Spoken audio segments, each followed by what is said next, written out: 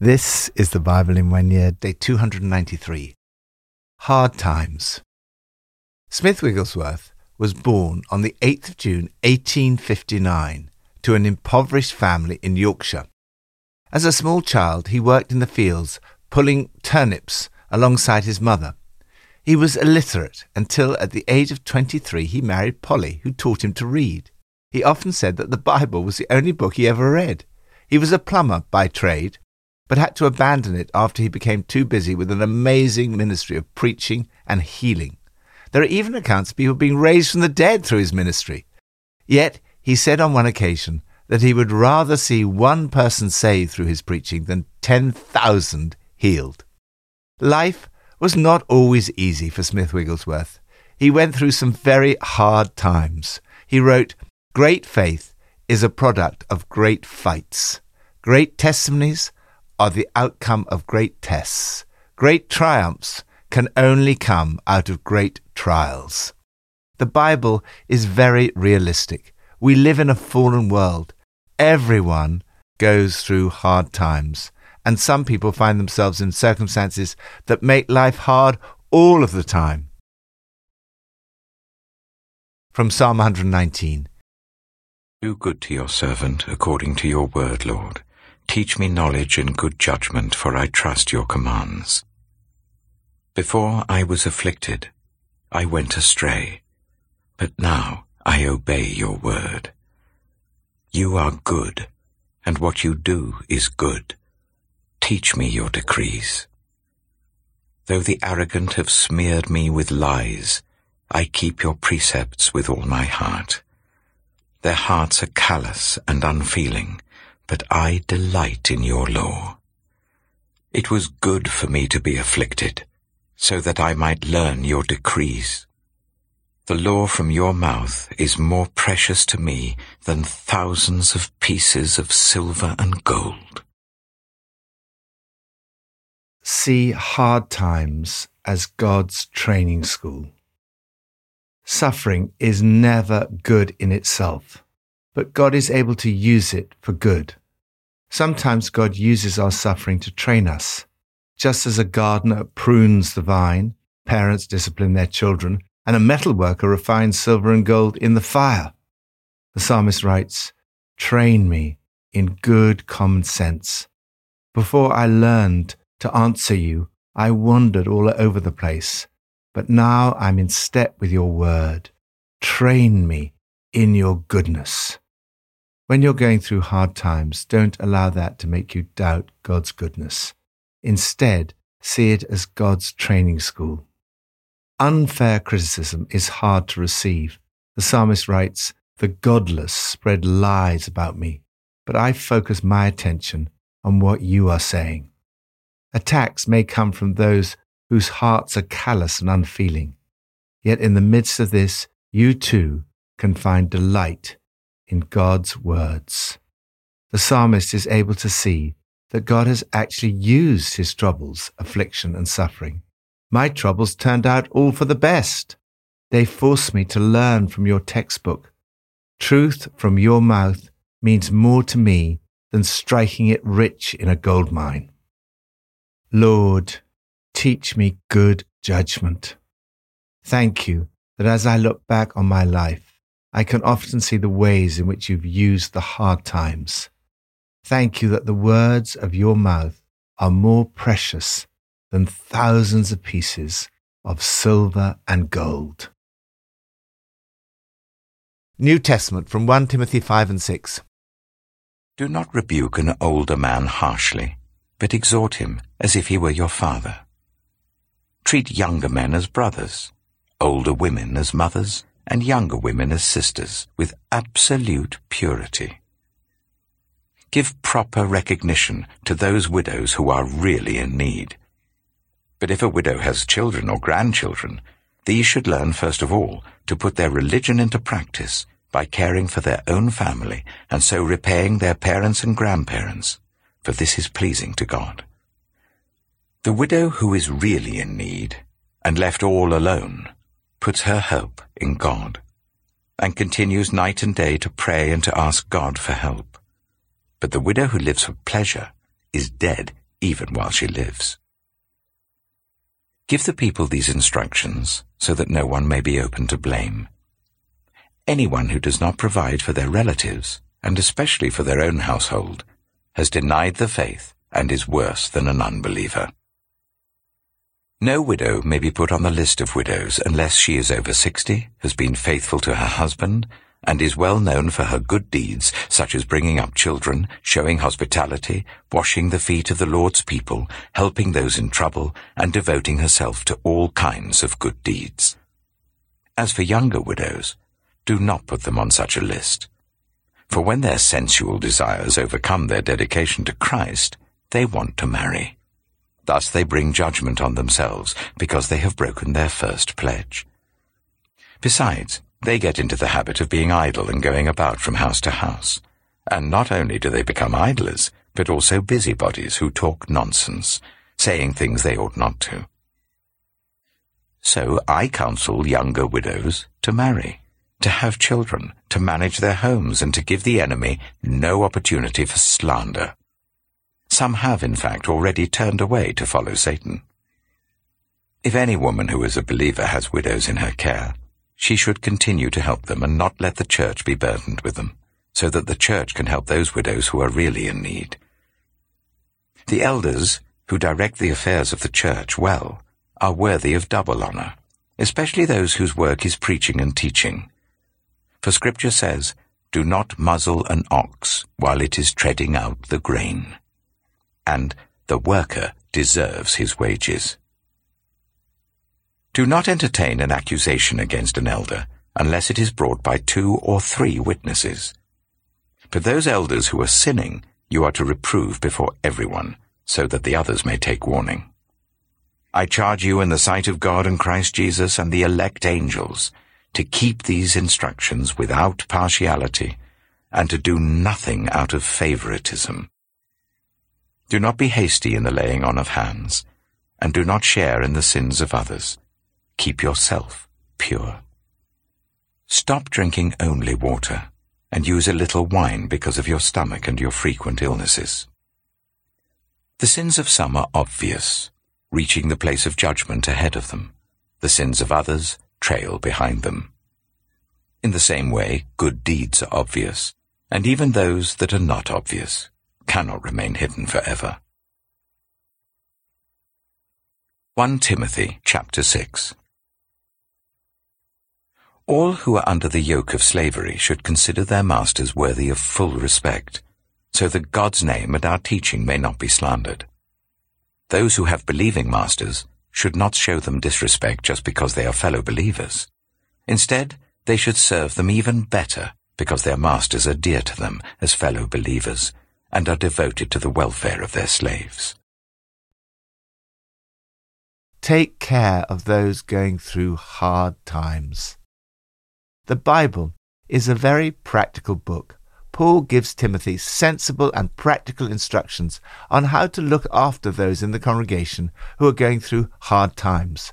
First, take care of the old and young. Paul says that we are to treat those who are older than us with the respect that we show to our parents, and to treat those younger than us as our brothers and sisters. Someone once observed that men should have this verse on a screensaver on their computers: treat younger women as sisters, with absolute purity. Second, take care of the needy. For example, the church is to provide for widows who don't have any family to support them. Give proper recognition to those widows who are really in need. Those who do have family should be supported by them, if at all possible. Third, take care of your extended family. Paul makes a point that still has great relevance today. Not only do we have a duty to provide for our own spouse and children, but we must also provide for our extended family, our parents and grandparents. Fourth, take care of leaders. Church is also to provide for the leaders who direct the affairs of the church. Those who work deserve their pay. Their position of responsibility means we should not easily entertain a complaint against them. Don't listen to a complaint against a leader. that isn't backed up by 2 or 3 responsible witnesses. But at the same time, the consequences of sin are greater for those in a position of leadership. Paul warns, keep a close check on yourself. 5th, take care of yourself. Timothy himself clearly had stomach problems and frequent illnesses. Paul does not reproach him for his sickness, rather he gives him some practical advice, which may sound strange to our modern ears. Stop drinking only water, but use a little wine because of your stomach and your frequent illnesses. 6th, take care in the workplace. This letter was written at a time when Christians were in no position to lead the fight against slavery. They were a tiny minority in an empire where a high proportion of the population were slaves. Paul is not endorsing slavery. Rather, he's giving practical advice of how to live when we find ourselves in circumstances that are far from ideal. Whatever circumstances you find yourself in, however hard life is, your concern should be for God's name. Lord, help us as a church to look after those who are going through hard times. May we be a community that looks after the needy, the sick and the oppressed, following in the footsteps of Jesus. Old Testament from Jeremiah 43 to 45. When Jeremiah had finished telling the people all the words of the Lord their God, everything the Lord had sent him to tell them, Azariah, son of Hoshaiah, and Johanan, son of Kareah, and all the arrogant men said to Jeremiah, You are lying. The Lord our God has not sent you to say, You must not go to Egypt to settle there. But Baruch, son of Neriah, is inciting you against us to hand us over to the Babylonians, so that they may kill us or carry us into exile to Babylon. So Johanan, son of Kareah, and all the army officers and all the people disobeyed the Lord's command to stay in the land of Judah. Instead, Johanan, son of Kareah, and all the army officers led away all the remnant of Judah who had come back to live in the land of Judah from all the nations where they had been scattered. They also led away all those whom Nebuzaradan, commander of the imperial guard, had left with Gedaliah, son of Ahikam, the son of Shaphan, the men, the women, the children, and the king's daughters. And they took Jeremiah the prophet and Baruch, son of Neriah, along with them. So they entered Egypt in disobedience to the Lord, and went as far as Tahpanhes. In Tahpanhes the word of the Lord came to Jeremiah.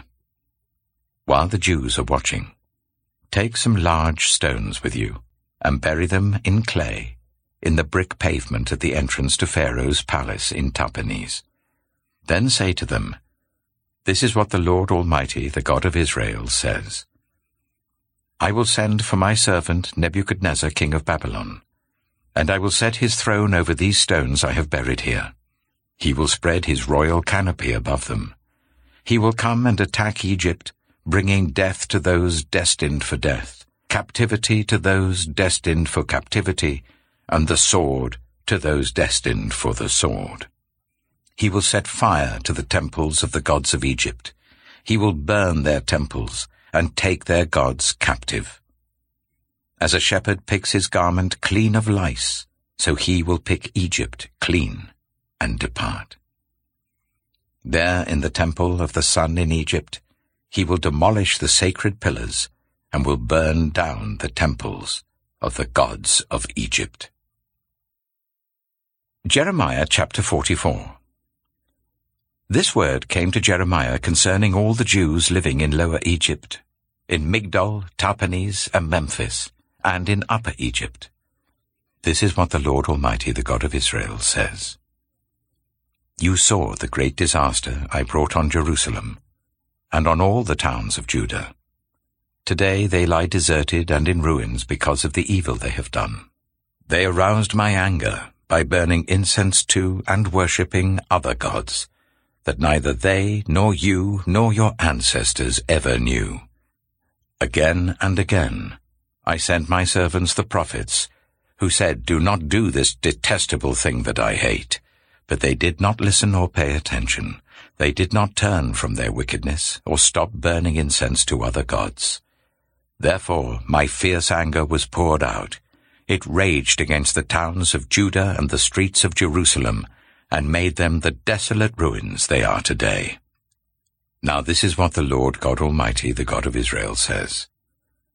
Why bring such great disaster on yourselves, by cutting off from Judah the men and women, the children and infants, and so leave yourselves without a remnant? Why arouse my anger with what your hands have made, burning incense to other gods in Egypt, where you have come to live? You will destroy yourselves and make yourselves a curse and an object of reproach among all the nations on earth. Have you forgotten the wickedness committed by your ancestors, and by the kings and queens of Judah, and the wickedness committed by you and your wives in the land of Judah and the streets of Jerusalem? To this day they have not humbled themselves or shown reverence, nor have they followed my law and the decrees I set before you and your ancestors. Therefore this is what the Lord Almighty, the God of Israel, says. I am determined to bring disaster on you and to destroy all Judah. I will take away the remnant of Judah, who are determined to go to Egypt to settle there. They will all perish in Egypt. They will fall by the sword or die from famine. From the least to the greatest, they will die by sword or famine. They will become a curse and an object of horror, a curse and an object of reproach. I will punish those who live in Egypt with the sword, famine, and plague, as I punished Jerusalem. None of the remnant of Judah who have gone to live in Egypt will escape or survive to return to the land of Judah, to which they long to return and live. None will return except a few fugitives. Then all the men who knew that their wives were burning incense to other gods, along with all the women who were present, a large assembly, and all the people living in Lower and Upper Egypt, said to Jeremiah, We will not listen to the message you have spoken to us in the name of the Lord. We will certainly do everything we said we would. We will burn incense to the Queen of Heaven, and will pour out drink offerings to her, just as we and our ancestors, our kings and our officials did in the towns of Judah and in the streets of Jerusalem. At that time we had plenty of food, and were well off, and suffered no harm. But ever since we stopped burning incense to the Queen of Heaven, and pouring out drink offerings to her, we have had nothing, and have been perishing by sword and famine. The women added, When we burned incense to the Queen of Heaven, and poured out drink offerings to her, did not our husbands know that we were making cakes impressed with her image, and pouring out drink offerings to her? Then Jeremiah said to all the people, both men and women, who were answering him, Did not the Lord remember and call to mind the incense burned in the towns of Judah and the streets of Jerusalem, by you and your ancestors, your kings and your officials, and the people of the land? When the Lord could no longer endure your wicked actions and the detestable things you did, your land became a curse and a desolate waste without inhabitants, as it is today.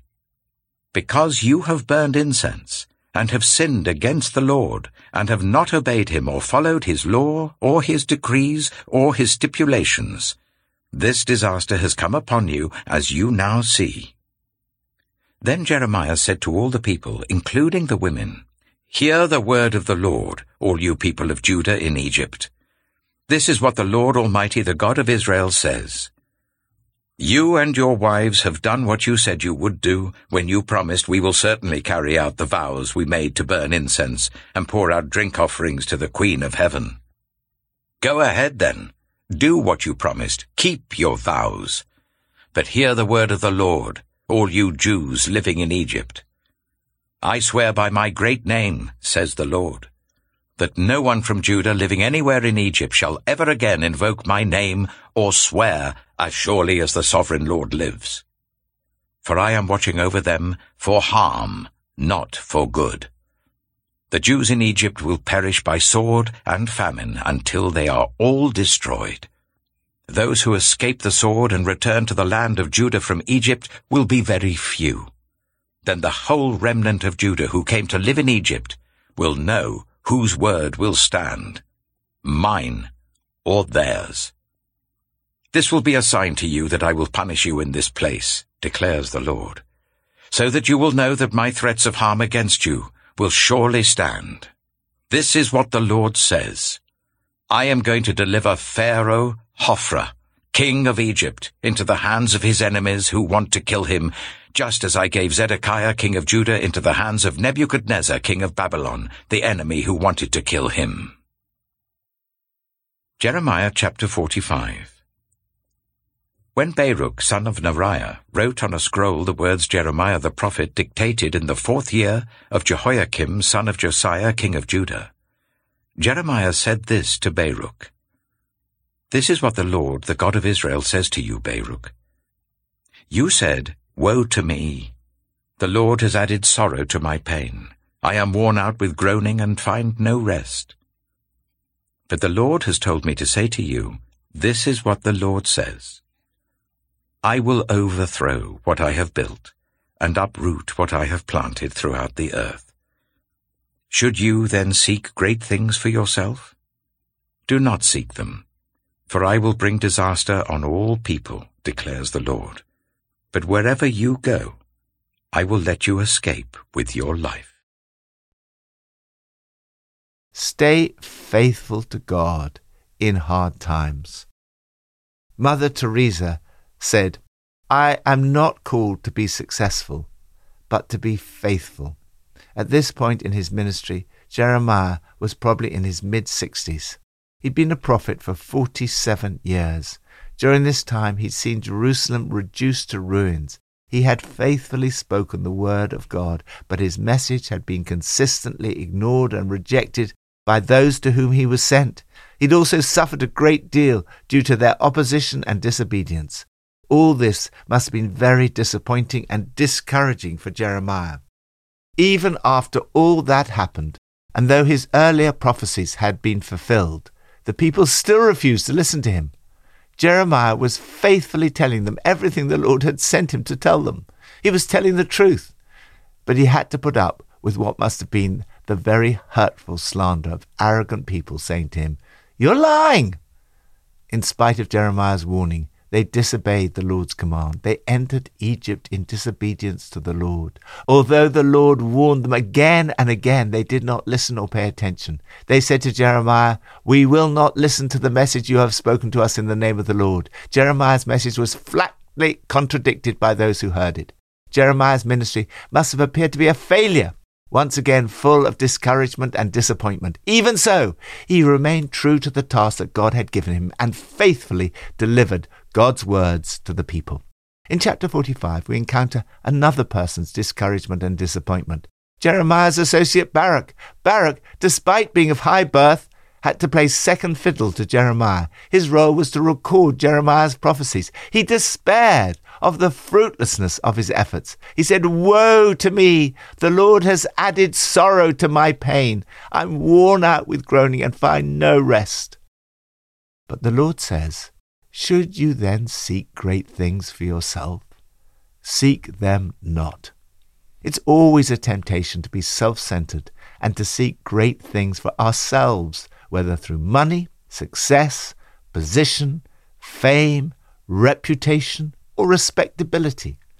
But we must never seek any of these things for ourselves. At the end of the day, it does not matter if our life appears to have been a failure and ends in disappointment. What matters is faithfulness to the Lord. God will reward each person according to their faithfulness, not according to their apparent success. When you are faithful to God, you allow him to work and to achieve his plan through your life.